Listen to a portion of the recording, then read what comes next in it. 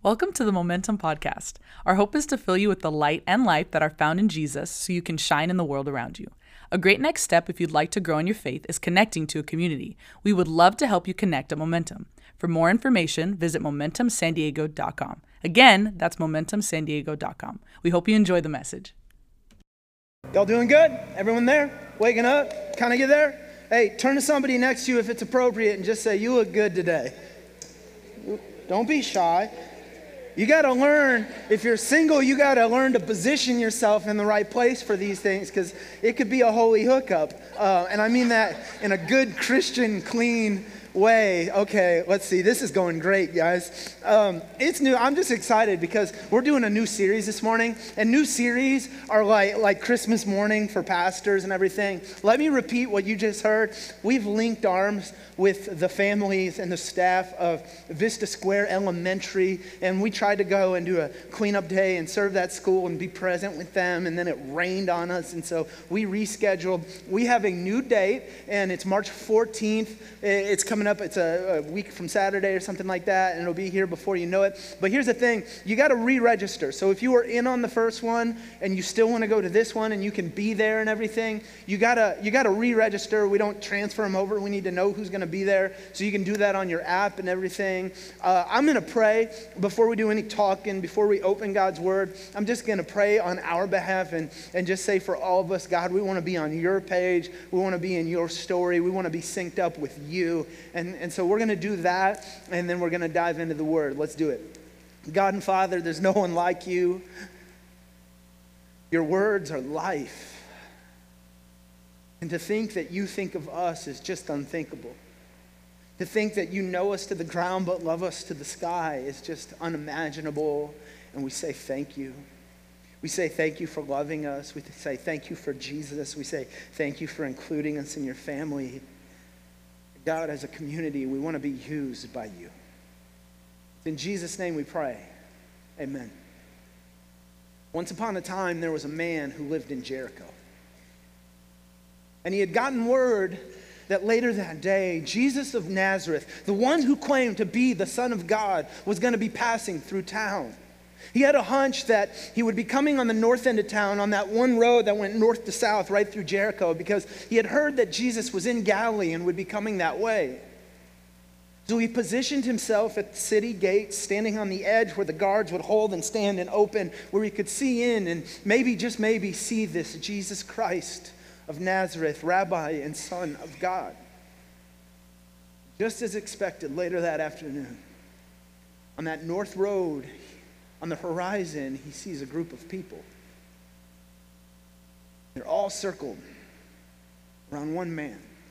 Group is an understatement. He sees a crowd, a massive crowd. He can't barely make out the people in the front line of this crowd. There's so much dust from all the footsteps coming up on that one road to Jericho, and he knows this is his moment. The only problem is crowds have never been a strong suit for this man. Because Zacchaeus was a tax collector. He makes a living off of charging people exorbitant taxes and living off the margins. On top of that, he was small. Not the metaphor small, actually a small person. And so the crowd grows closer.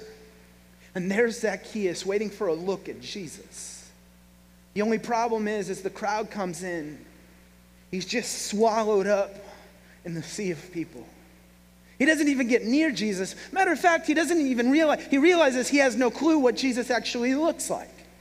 But not to be detoured, Zacchaeus jumps around the gate and runs around the back alley ahead of the crowd and pops out about 200 yards down ahead of everyone, and he's trying to get another look. He sees a sycamore fig tree right next to him, so he climbs it to the best of his ability, and there he sits perched, looking through this crowd at Jesus, or for Jesus. And he's looking. I quickly realize when I think about this, I'm picturing a crowd, I'm picturing a group of people, I'm picturing looking for Jesus in that crowd, and in my mind's eye, I'm picturing what thousands of paintings and Christian pictures have told me Jesus Christ looks like. Zacchaeus stood in that tree and had no idea who he was looking for. Just a Hebrew man, about 32 years old. And as the crowd comes down, he can see that the crowd, the centerpiece in this crowd is one man, and it must be him. The crowd moves towards him. Man moves towards him. And then the most unthinkable thing happens next. He gets to that tree. He looks up. And as he stops, the whole crowd stops, because when a rabbi stops, it usually means he has something to say or share. Looks into that tree with kindness, tenderness, smile on his face. The man says, "Zacchaeus, what are you waiting for? I've got to have dinner at your house today." And at once, two things happen. The crowd begins to grumble. They sneer. I love Eugene Peterson's translation in the Message version of the scriptures. It says, "What's this man doing getting cozy with a crook?" And the grumble is almost tangible, because everyone in Jericho is thinking, it's like the greatest man in history came to town, and we want to put our best foot forward, and he just bumped into Zacchaeus. What's he going to do with Zacchaeus? Wait till he finds out. What is the God-man doing with him?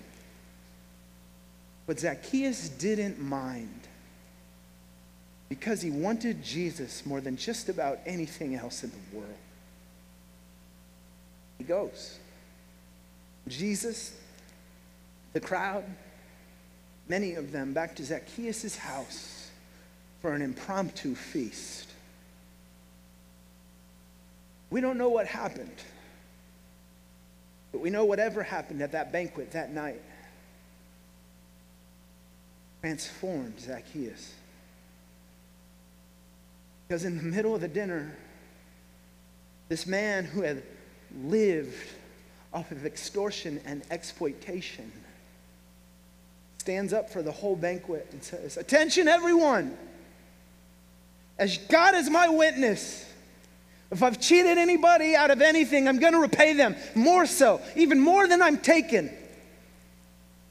And then, not to be outdone, in one of the most scandalous moments in Christian history, Jesus throws his arm around Z and says, "Oh, by the way, this man is a part of my family, and this is why I've come, to seek and save the lost." And if you don't believe me, you can see it for yourselves. In Luke chapter 19, verse 1. Jesus entered the town Jericho and was passing through. A man was there by the name of Zacchaeus. He was a chief tax collector and wealthy. He wanted to see who Jesus was, but because he was short, he could not see over the crowd. So he ran ahead and climbed a sycamore fig tree to see him, since Jesus was coming that way.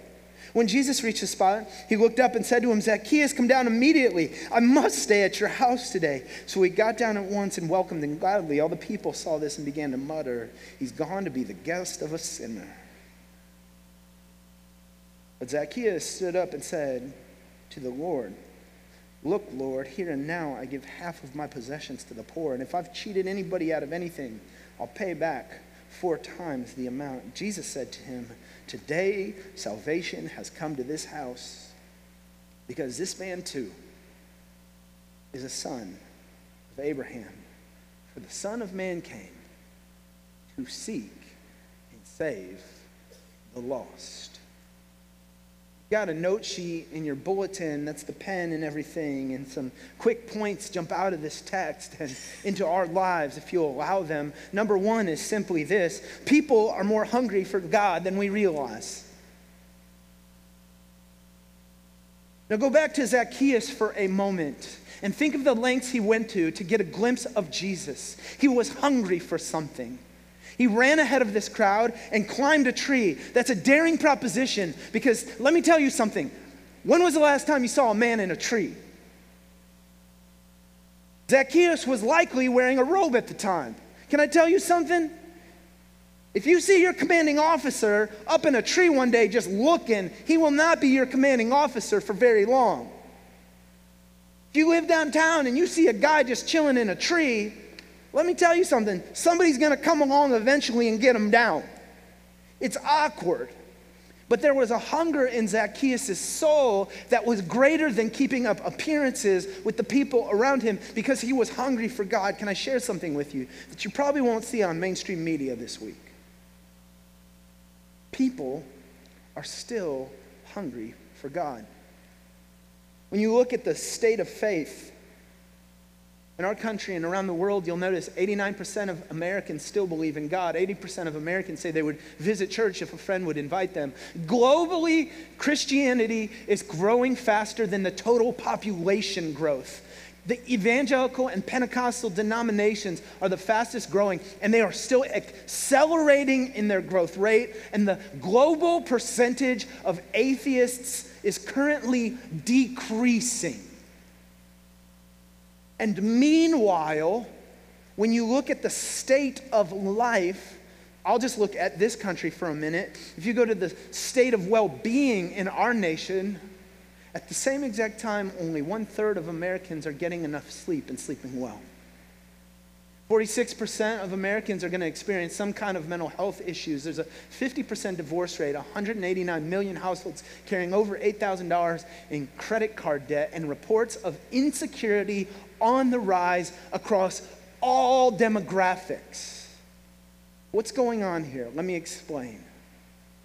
First of all, people are more hungry for God than you might realize. It's just that they don't realize what they're looking for yet. Do you see that? Do you know what sleep-deprived, depressed, anxious people with broken relationships and high anxiety want more than anything else in the world? They want to feel better. They want to be known. They want to be held. They want to be put back together. They want something they can hold on to. And what they're looking for, although they have not realized it yet, is a relationship with God. They've tried buying their way to happiness. They've tried adding more credit card debt and a few more items to kind of medicate the mediocrity that they feel in their lives. They've tried to posture and post their way to more likes and followers, and it's not working. And they're looking for something that can help them. They're looking for someone who will hold them. The world is hungry for God.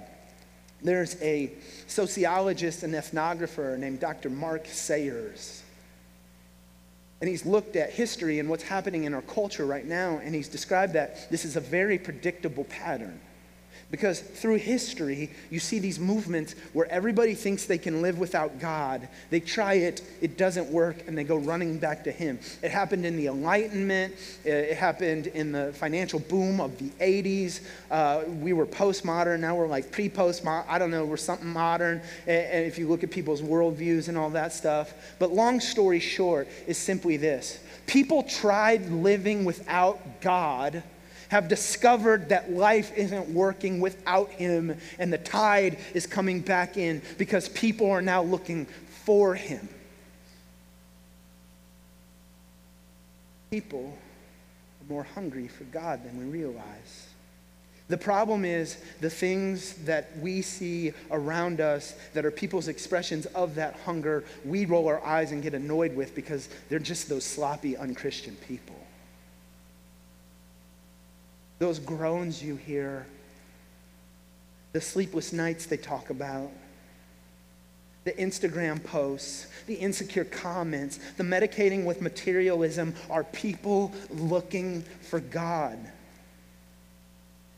The immature comments, the broken relationships, that person who just told you about how their home life isn't working is someone looking for God. They may not realize what they're looking for yet, but they are looking for Him. Second idea is simply this. When people find Jesus, they find what they're really looking for, and their lives are transformed. We see that in our story with Zacchaeus. We don't know what happened at his house that day. You better believe when I get to heaven on my Netflix queue, when I get to look through all this stuff and see what really happened and look at some of these stories and encounters and Jesus moments, Zacchaeus' banquet is on my queue. I want to go into that house. I want to rub elbows with those people. It'll be VR. You can like walk around and look at the scene in heaven. And I want to be in there. And I just want to know what Jesus said because we don't know. We know that Zacchaeus found what he was looking for because he came out transformed, but we don't know. I wonder if Jesus was like, buddy, how's it going? And Zacchaeus just said, terrible. I wonder if Jesus just looked at him and said, I know. I know. I know how you make a living. I know how it makes you feel. I know about the drinking you do to cover up how it makes you feel. And my son, I just want you to know I love you. We don't know. But we know Zacchaeus found Jesus, and in Jesus he found what he would always been wanting. I know when broken people find Jesus, they find what they're looking for and they're transformed. I know because it happened to me. I know because I was an insecure, frightened, petty, small boy. Not anymore. And I transformed when I found Jesus.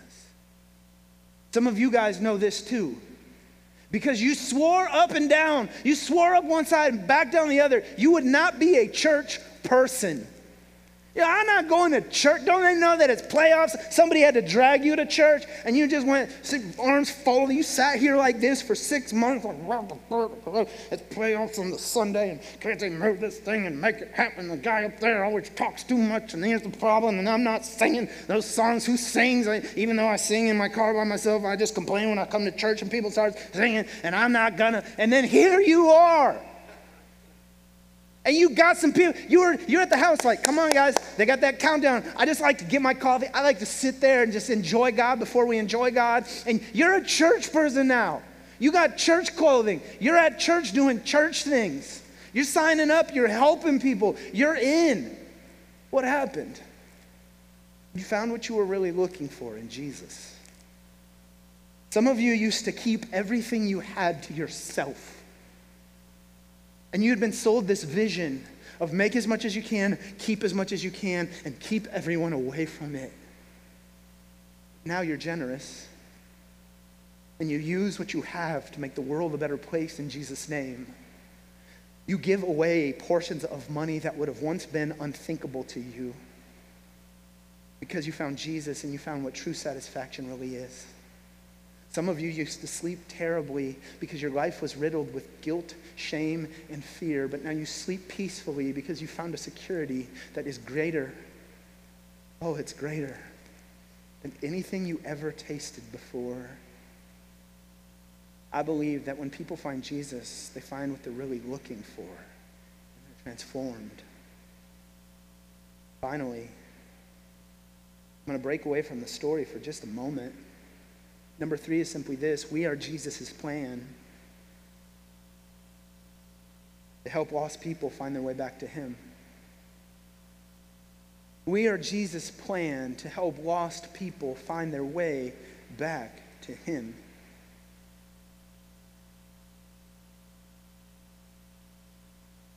Jesus said at the end of this passage, there was that statement in Luke 19, verse 10. Today salvation has come on this house because this man too is a son of Abraham. For the Son of Man, that's Jesus, for the Son of Man came, Jesus' own words saying what he's doing here and why he's here. And he says, the Son of Man came to seek and save the lost. And that's exactly what we watch Jesus do with his life. Everywhere he went, he sought out people far from God and helped them find their way back to him. That's what he did with his life on earth until he died, raised from the dead, and then ascended into heaven. But right between his resurrection and leaving in ascension, he gave us some instructions. And he said, what you've seen me doing, you're going to do. What you've seen me up to, you're going to be up to. You've heard us called, have you ever heard the church people called the body of Christ? Give me a little hand, a little Christian hand raise. You know, don't be shy. There you go. You've heard that. It's all over Scripture. Romans 12, Corinthians, Ephesians, Colossians, dozens of times in Scripture. The body of Christ. Now, I used to think that meant like, check out that body of work, or there's a body of people over there, and it means group. But I learned that's a very shallow understanding of those words. Because when we're the body of Christ, it literally means what Jesus was doing with his body when he was on earth, he is now doing through us, his body on an earth. You catching that? What Jesus did while he was here, he is now doing through us.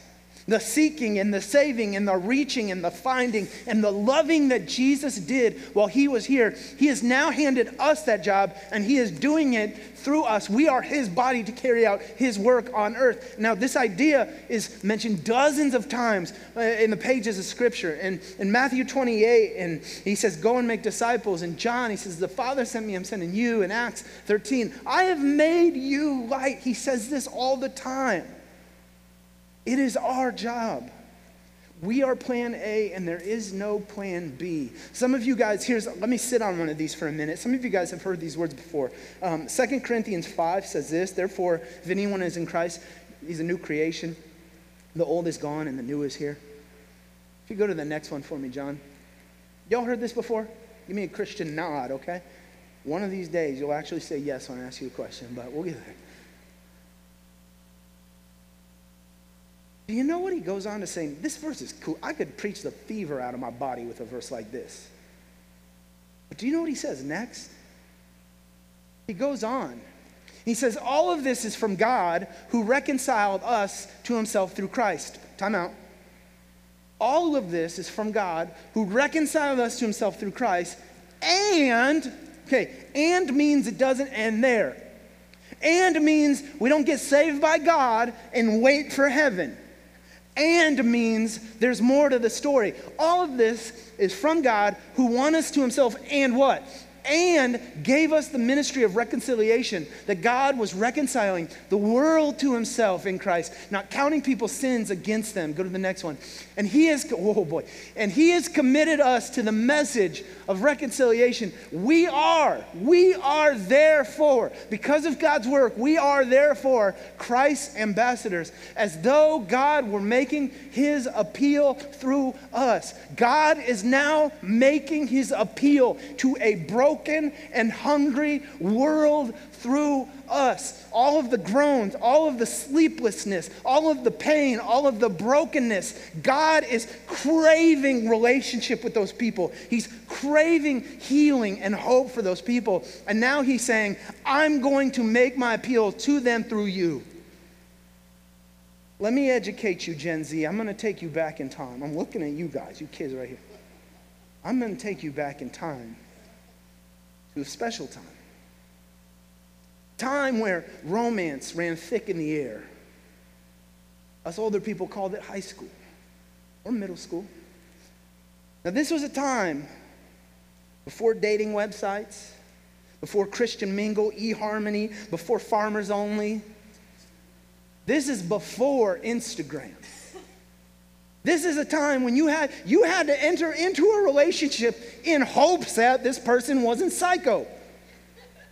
This was a time where you had to just observe what was going on in somebody's life, and you couldn't run through the feed. You couldn't Bumble. I don't even know what that is. You couldn't slide into the DMs. None of it. Oh, back in the day though, we had a utility. It was the love note. Come on now.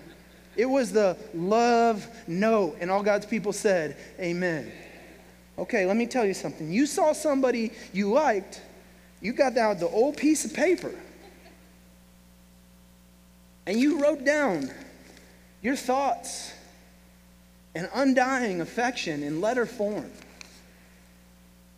And you'd just be like, I noticed you noticing me, and I wanted to put you on notice that I have noticed you too. And then the girls, they knew how to fold it. Do y'all remember that? I'm taking you back. Just take notes. Because this whole thing's going to crash one day, and you'll have to go back to notes and stuff for like a week before they fix it. You're going to need this. And they could fold it and make it a triangle in the front with a heart on there and a little tab that said pull here. And then, since this was the 90s, if you were a guy, you would break out your Davidoff Cool Water and just give it a little, your Curve, your Abercrombie. I don't know what the girls, it was, in my day, it was the Bath and Body Works scent of the week. And you'd go in there and soak that thing. And then you had your note ready. Now, note people, help the boy out. Did you deliver the note yourself? No. Say it again. Did you deliver the note yourself? No. What did you do? You got your most trustworthy friend who was not as good looking as you, and then you gave them the note and you said, I got a job for you. That I know you thought it was Friday, but this is an important day because I got to express my undying affection for Boo over here, and you're the messenger. And you would send your friend to take your love letter to the person that you cared about deeply. God says, I have written my love letter to humanity through the resurrection of Jesus Christ. I have made payment for the sins. I have shown my love through the love of Christ, through Jesus coming and dying for your sins, raising from the dead and ascending into heaven. And church, you are now the messenger. It is our job to give God's love letter to humanity. And this is where we've messed it up the worst. This is where Christians have made a mess of things. Because Jesus said, I want you to love the world into the kingdom of God. And then we showed up with picket signs at abortion clinics. Jesus said, I want you to go and make disciples. And we delegated the job to leaving Christian tracts on restaurant tables to do the work for us. This is where we messed it up, because Jesus said, you will be my witnesses, my ambassadors to the world. And we thought he meant, pastors like me came up and said that he meant, you got to corner your friend at work at the water cooler, ask them if they know where they would go if they died tonight, make the whole relationship awkward for the next 10 years in the business relationship, and it's not working. I had to pull global statistics about how the church is on the rise, because the last 50 years, Christians have made a mess of this. But I'm not surprised, because we're doing a bunch of stuff that Jesus never asked us to do. Not once did Jesus ask somebody if they knew where they would go if they died tonight. He didn't say, all authority on heaven and earth has been given to me, therefore go and leave pieces of paper on restaurant tables. He taught us to love the world into the kingdom of God. Oddly enough, when we get back to that, when we get back to being like Jesus, people can't get enough of that. And so that's where we're going. First week of every new message series is where we're going. And here's the statement. Everywhere Jesus went, light won over darkness, dead things came to life, hungry people found the God they were craving. And if we could return to simply living like Jesus, we could see these things happen as well. Do you ever notice that stories like this Zacchaeus thing happened all the time with Jesus? Everywhere he went, lives were being lifted. People were finding salvation. People who were nothing like Jesus liked being around Jesus. There was something winsome about him. And my point and our hope and our whole thing for 6 weeks is like, if we could just be like Jesus, I think we would see dead things come to life, light shine in darkness, and hungry people find the God that they're craving. What if we gave it 6 weeks and said, let's just live like Christ. Let's study the way he loved. Let's learn from the influence that he maintained. Let's see how he talked to people and how he treated people. Build our lives on that. And see if we see the same thing happening here as well. So I'm going to make sense of these signs that you saw. If you were awake when you came in, you notice we put signs in your way that said BRING.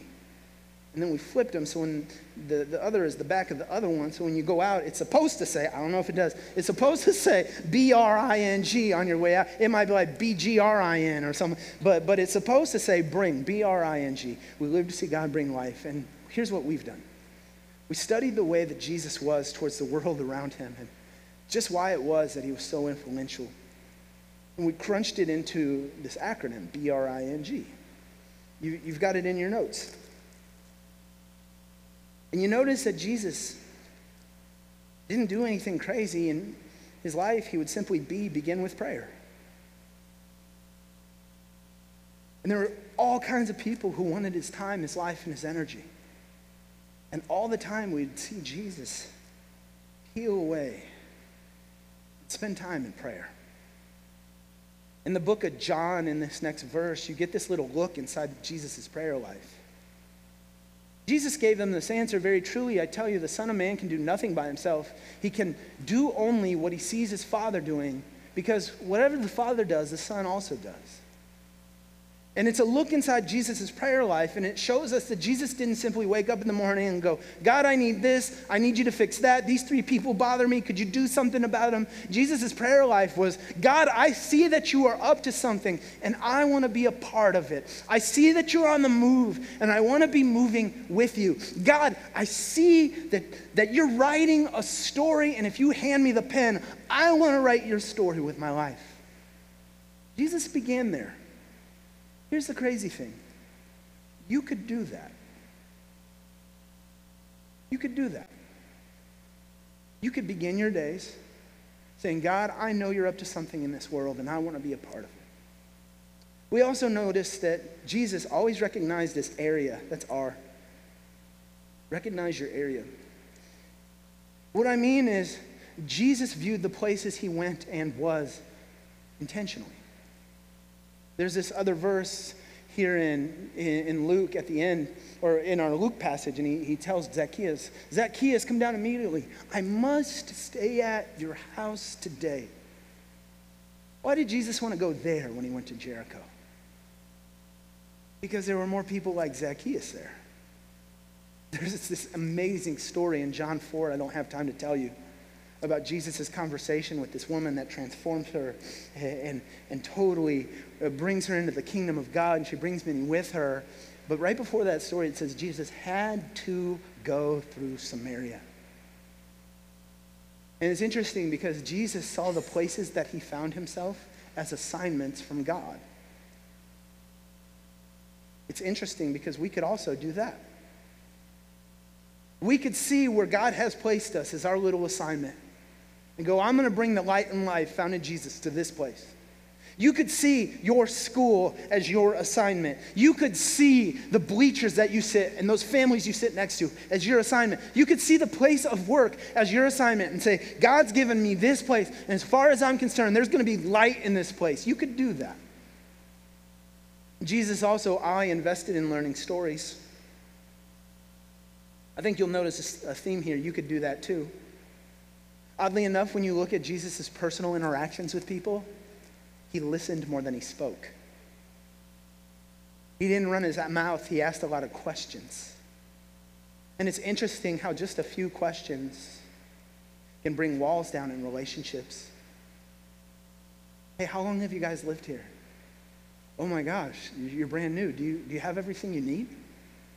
How are your kids doing at the school? Mine go there too. Is there anything we can do to help you feel settled here? What do you do when you're not working here? Oh my gosh, what was that vacation like for your family? Has your son gotten well yet? Those questions, simple questions, they go such a long ways in opening hearts and letting walls fall. Jesus also, noticed needs and met them. I'm not just talking he did miracles when people needed miracles. Almost every time Jesus influenced somebody personally, he met simple needs that you could meet in the world around you. Zacchaeus needed to be noticed. Matthew needed to be included. The Samaritan woman needed to be listened to. The blind man just needed help seeing who Jesus really was. I bet there's people in your life right now who just want to be noticed, who want to be heard, who want to be listened to, who just need some help seeing the love of Jesus. And I bet you could do that. In G, we see him just give a glimpse of God's goodness. Jesus sprinkled the love and goodness of God on every relationship he ever formed. And can I just let you off the hook this morning? Because make no mistake about it, we are 6 weeks away from Easter. And it's not an accident that we're talking intentionally about looking at the world around us. But I know what's in the back of your head. You're doing this is that evangelism thing. He's going to make me go invite my friends, and I don't want to make it weird. And I tried that 5 times when I was in high school, and it cost me a few friends. And I'm not trying to roll in and ruin I got some people around me now. I don't want to wreck all that up. We just like going to CrossFit and drinking coffee. Can we just not? And I get that. But I'm not sending you in to wreck up everything by stepping too far. I'm asking you to model the pattern of Jesus and seize strategic opportunities to sprinkle in the goodness of God when he gives you the opportunity. Can I let you off the hook?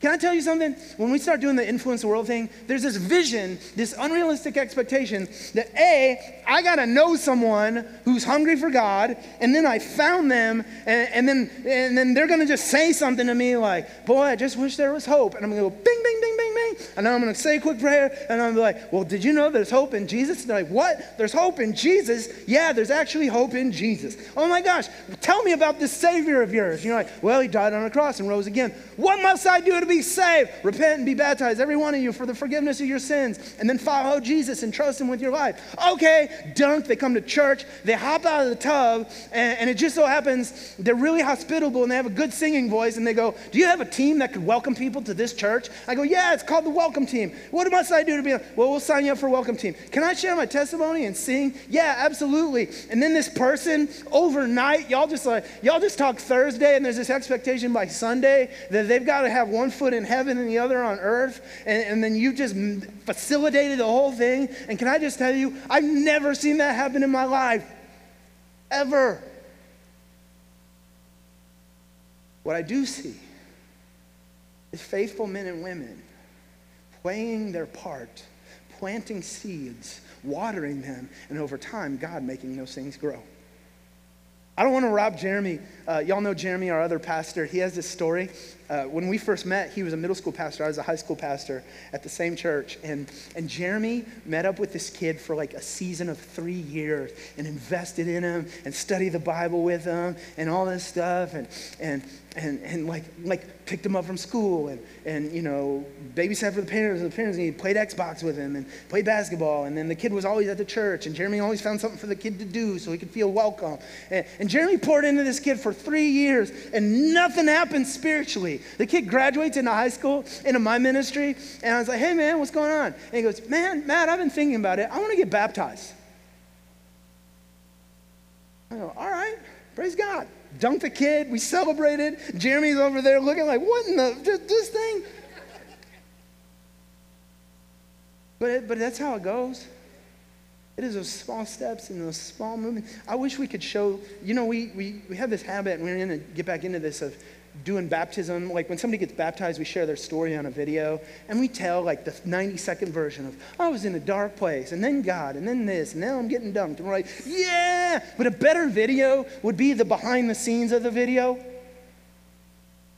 where that one Christian person was really tired and exhausted, but they wanted to build a bridge to the life of this person. And they were like, sure, we'll watch your kids. And the kids just come over to the house and wrecked everything up and tore it apart. And that nice Christian person saw the mom who was tired and said, dude, these kids are just the best kids I've ever seen. Here you go. Oh, God, be with you. Okay. And then they cleaned everything. And they're like, dang it, that stinking person. And I got to do this. And then they invited him to church on Easter. And the person said, yes, we'll come. It's Easter. Sounds good. And then you You talk to the whole family, you're like, don't screw this up. And then you gave me the wink like, hey, Matt, I got friends coming this Sunday, and that really means don't screw this up for me. And then you save the 2 seats for them, and then they text you 10 minutes before they're supposed to be here like, yeah, we're not going to make it this week. And then you're on Instagram, and they're at brunch with the other friends instead of where they told you to be at church, and you just said, all good. And then they just went off and did their thing, and then you watch the kids 3 more times, and then all the way down here 5 years later, they're like, hey, do you guys still go to that church? And you're like, yes. I'm like, can I come this week? They're like, sure. And then they come to church with you 5 years later, and then they're like, oh my gosh, where has this been? Why didn't you tell me? And you're like, I done told you for 5 years. That's how it actually happens. But what the world needs is Christians who are willing to stand in that gap and play their part. And give an encouraging word when it's time to encourage. And watch the kids when they need a sitter. And to show up for them when nobody else will show up. And to say, hey, could I pray for you? And to say, oh, this podcast really helped me. Maybe it'll help you. And it is all those little glimpses of God's goodness that build bridges to Christ. That's what the world needs. That's Bring Life people. That's what Bring Life people do. So I'm challenging you. I'm challenging me, and I'm challenging us to the BRING challenge.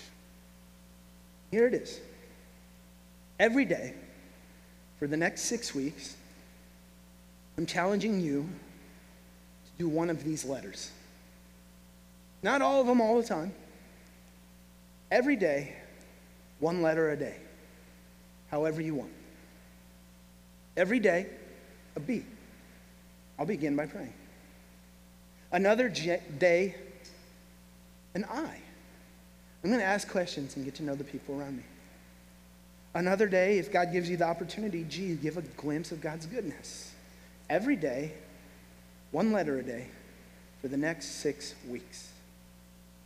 We want to invest in you for that. And we want to equip you for that. And so that's why you have these boxes under your chair. I cannot believe nobody rummaged in their box.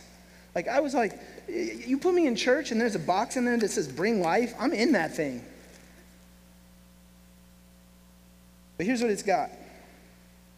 We've got these magnets that we want you to put on your fridge to remind you, BRING. And under G, it has a bunch of the different ways. You go ahead, get the thing. I'll show you. All right, take your time.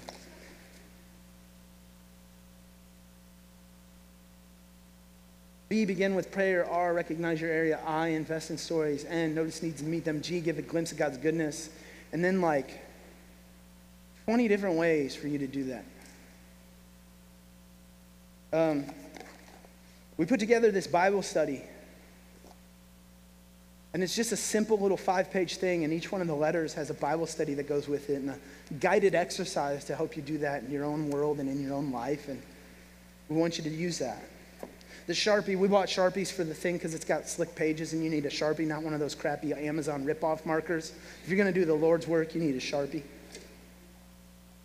The welcome team said I shouldn't do this because they've seen y'all drive before, but we have these car magnets that you can stick onto your car, not just so you can be like, hey, look at my church, but so you have a reminder of who God's calling you to be everywhere you go.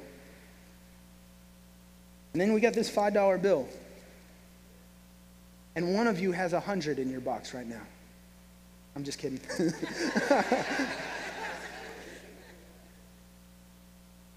And it's not for you anyways.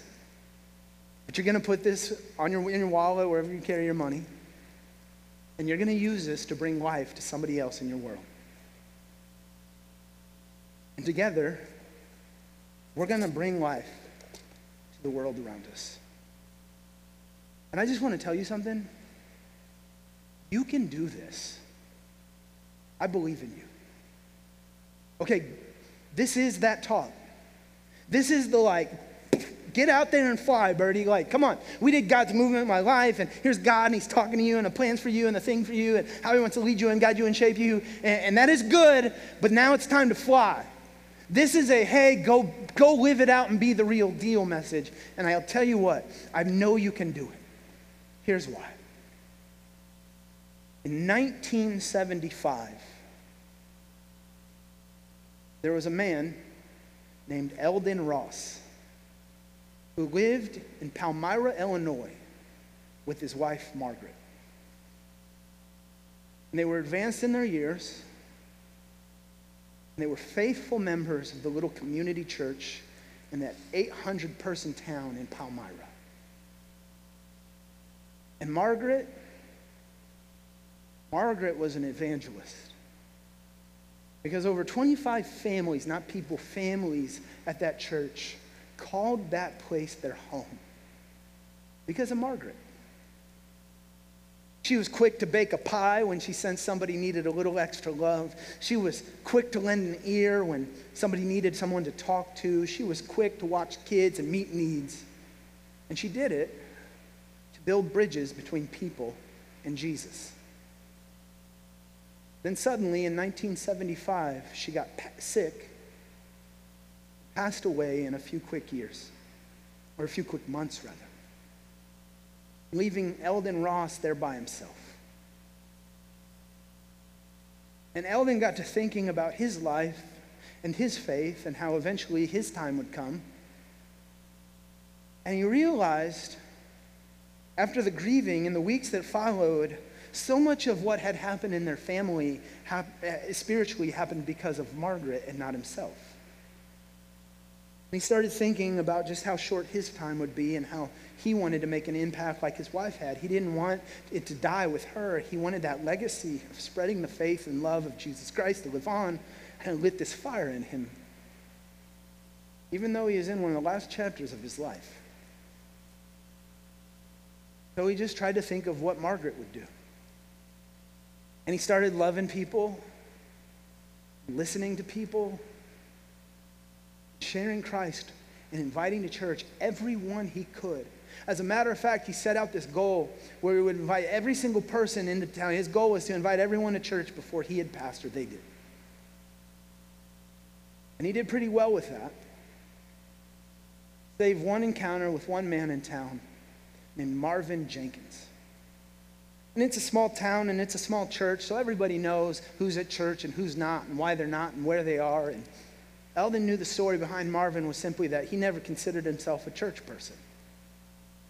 So Marvin's wife would take the kids to church, and they'd all be really nice and hospitable. The kids would grow, and everyone would ask her, "Hey, where's Marvin?" She'd say, "He doesn't feel like he's a church person." And Eldon said, "You know what? I'm at least going to reach out to this guy one time." So Eldon had began praying for ways to build a gospel bridge between Jesus and Marvin. And one day, Eldon was at the county fair, and throw the images of Delmar Fair out of your mind. I'm talking county fair. The people, they don't got teeth when they work the rods. They sell switchblades to miners, and there's these little shops with leather goods. Some of y'all have been to that fair before. And they sell leather goods and little trinkets, and there's this guy with a tent selling belt buckles. And Eldon knew that Marvin was into belt buckles, and maybe I'll get him a belt buckle, and if it's unique and special, and maybe this gesture can just open some door where some light could come in. So he picks up this belt buckle from Canada. And he goes, "I know enough about Marvin to know he hasn't left Illinois in the last 50 years. So he collects belt buckles, and I bet this Canadian belt buckle will be pretty exotic."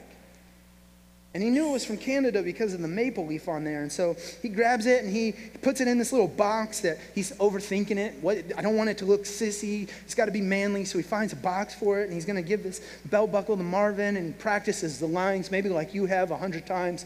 "Here's a belt buckle, thought you might like it. Maybe you would enjoy it and come to church with me. Here's a belt buckle, saw you might like it. Maybe you could come to church with me." And he does that nervous walk up Marvin's driveway. He hands him the box. Shaken. Marvin opens the box, and to Eldon's dismay, Marvin just chuckles and begins to scoff almost. Eldon's just petrified. I mean, he's staring at the face of rejection. And Marvin goes, "Eldon, where'd you get this belt buckle, man?" He goes, "Oh, at the fair." He goes, "And you got this for me?" He goes, "Yeah, for you. I just figured maybe you'd like to come to church or something." He goes, "Eldon, And here's what had happened. See, what Eldon thought was a Canadian maple leaf turned out to be something different.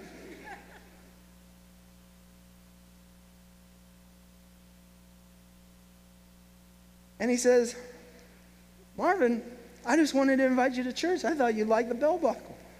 Now at this point, Marvin's too embarrassed to say anything to Eldon. And he goes, all right, thanks. Smiles, puts the belt buckle on the shelf, and they go about their business. Eldon walks away going, I've blown it. I don't know why. But then Marvin began to think about how Eldon was thinking of him. And he began to think, man, if he cares enough to risk it all and to give me a present, and he really wants me to come to church this Easter, maybe I'll give it a try. And he did. And that Easter, the pastor talked about a Savior who's got space for everyone at his table. And Marvin decided he wanted a seat. And he got baptized, followed Jesus until he had passed. Now after these stories, you guys, some people come to me and go, Matt, you make that stuff up. Come on. And I'm excited to tell you, I've got proof that this really happened. And I'm here to tell you, if God can use a marijuana belt buckle to win people to Jesus, I bet he can use you too. Let's pray. God and Father, fill us, embolden us, empower us to live for you. God, I pray that as we step from this place, that we would bring the light and life found in Christ with us. In Jesus' name, amen. Thanks again for listening. Be sure to check out our YouTube channel, subscribe to the podcast, and download the Momentum app from your app store. See you next week.